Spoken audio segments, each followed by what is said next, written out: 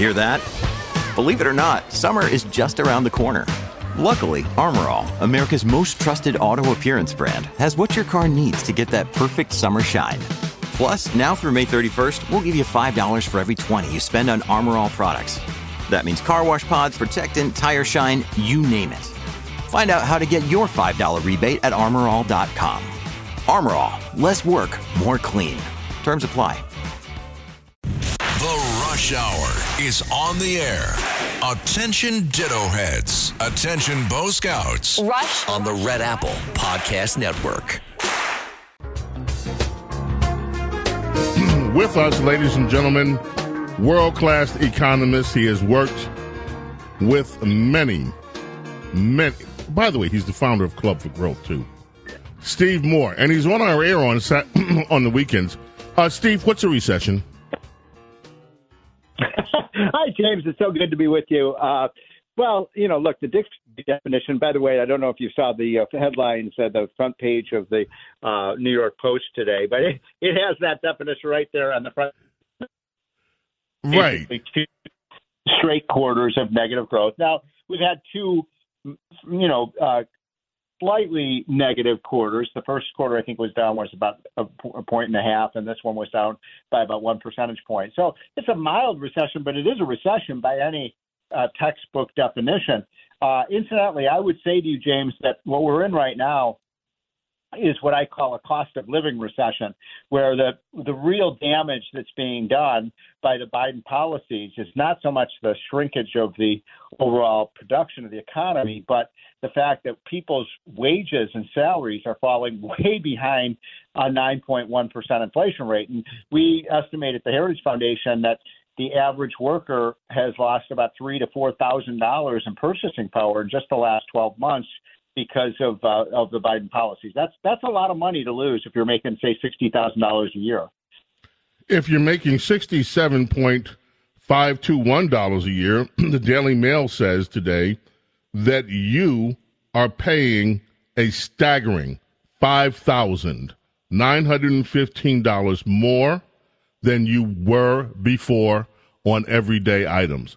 Clearly. I mean, look, I did an online purchase, went to one of the big box stores for a delivery. I had started last week and then got distracted. I went back. Stuff was still in my shopping cart. In 1 week, the price on some everyday items have gone up almost a third. It's like, what is going on here? And others, you notice, there are things that you normally buy, they can't be stocked. And I wonder if that's because you still have this supply line jam at some of the ports coming into the country. You have truckers that are blocking roads in Oakland, California, because they're unhappy with government regulations. This economy, if you had to give your assessment, Steve Moore, on where the economy of the United States is right now, what would that assessment be? Well, I mean, I'm very frustrated because I don't think there's any question that if, Donald Trump were still president, we wouldn't be talking about any kind of recession. We'd be in a boom right now. Don't you agree? I mean, we'd be producing way more gas. We wouldn't have a 9% inflation. When Trump left office, we had 1.4% inflation. We wouldn't see gas prices $5 a gallon, depending on where you live. All of these things are self-inflicted wounds, and they all happened as a result of Biden's war on American energy, his $3 trillion spending bills that flush so much money into the economy that by the way, I'm so frustrated I can hardly even I feel like pulling my hair out. Now they're talking about another $500 billion tax and spend bill. I mean, these people don't stop, and they're a menace. I mean, this is incredibly diabolical. This new bill they're talking about that Joe Manchin has agreed to, that is going to put a $200 billion tax on our pharmaceutical industry. But if we had that, we wouldn't have had the Operation Warp Speed that got us the vaccine. And then they're going to spend almost all of that money on green energy projects. They're practically going to buy electric vehicles and Teslas for people. Where is the money coming from, Steve? Debt. We're going to borrow it. I mean, look, they're going to raise taxes on the on the drug industry, as I mentioned. But, we're already $30 trillion in debt, and they want to spend another $300 billion on climate change policies. Meanwhile, James, right now, as we speak, big article in one of the major European newspapers this week that the Chinese are building 30 massive new coal plants. Now, do you think President Xi cares about climate change? Not one bit. Not one bit. And we're going to spend another $60 billion on environmental justice. I don't even know what that is, by the way. I keep hearing that term, environmental justice. I have no idea. They make up these terms just like they can't define what a recession is. If you notice, they've redefined what a woman is. They've redefined what mostly peaceful is. They've redefined what transitory means. They keep redefining all these words. But when I hear these terms like environmental justice, I swear to God, I have no idea. They say they're going to, help people in inner cities or something like that. It's just Princess Diana, who you know very well, Diana just told us what some of it is. She's been doing some research on it, and Princess Di just told us that here's one component of it, Steve. The cities in America are racist because there isn't enough shade, there aren't enough trees. Right. And so one of the things that they're going to do is alleviate these hot spots in cities by spending $60 million to make cities anti-racist so that there'll be more shade for people in the cities. And that's part of this $60 billion in environmental spending for justice. We also know, and I'm waiting to see how this is going to play into it, that our transportation secretary, Pete Buttigieg, says that the roads are racist too, that we have lots of racist roads in America. So I presume that we're going to send some of the roads in America to sensitivity training so that they won't be so racist. Well, James, I couldn't put it better than you do, but I will say this, that, we laugh at this, but there's also a serious point here. It is absolutely absurd, this idea of environmental justice. The reality is the people who are getting crushed by these green energy basically the playground of the really ultra rich. If you raise somebody's home heating costs and their gas by 25 or 30%, to a rich person, they don't care. All the Biden voters, it was the super rich who all voted for Biden. They don't have a problem with that. The people who are getting crushed by Biden's high gas prices and high utility prices and the price of everything else we buy is low income people.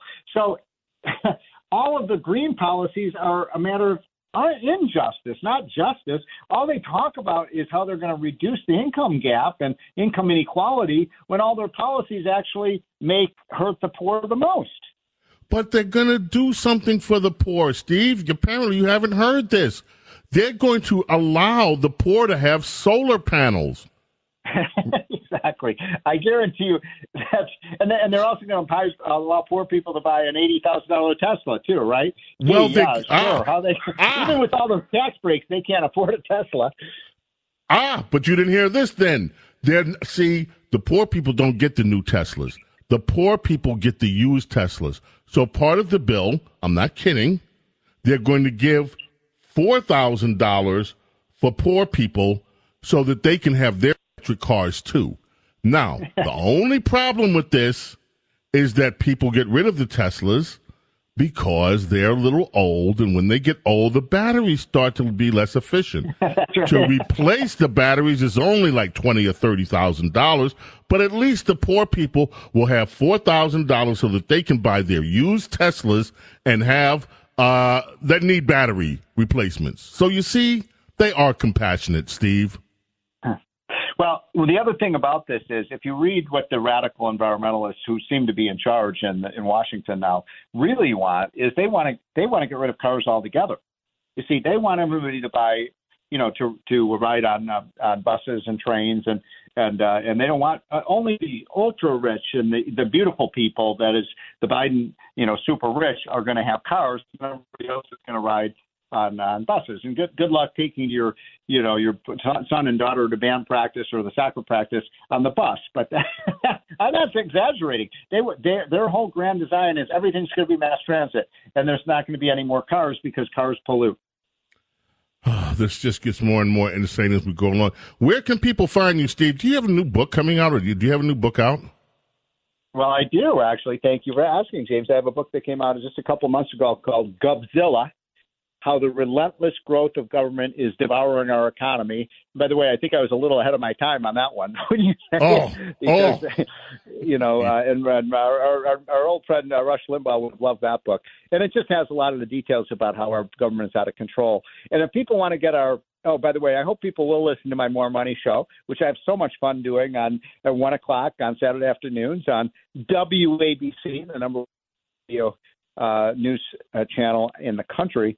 So tune in and we have fun. We always talk. And I love taking people's questions. I love finding out what America cares about. And I tell you, when I take those calls, people are angry about the Biden agenda. They're not too happy about what Joe Biden's done to our country.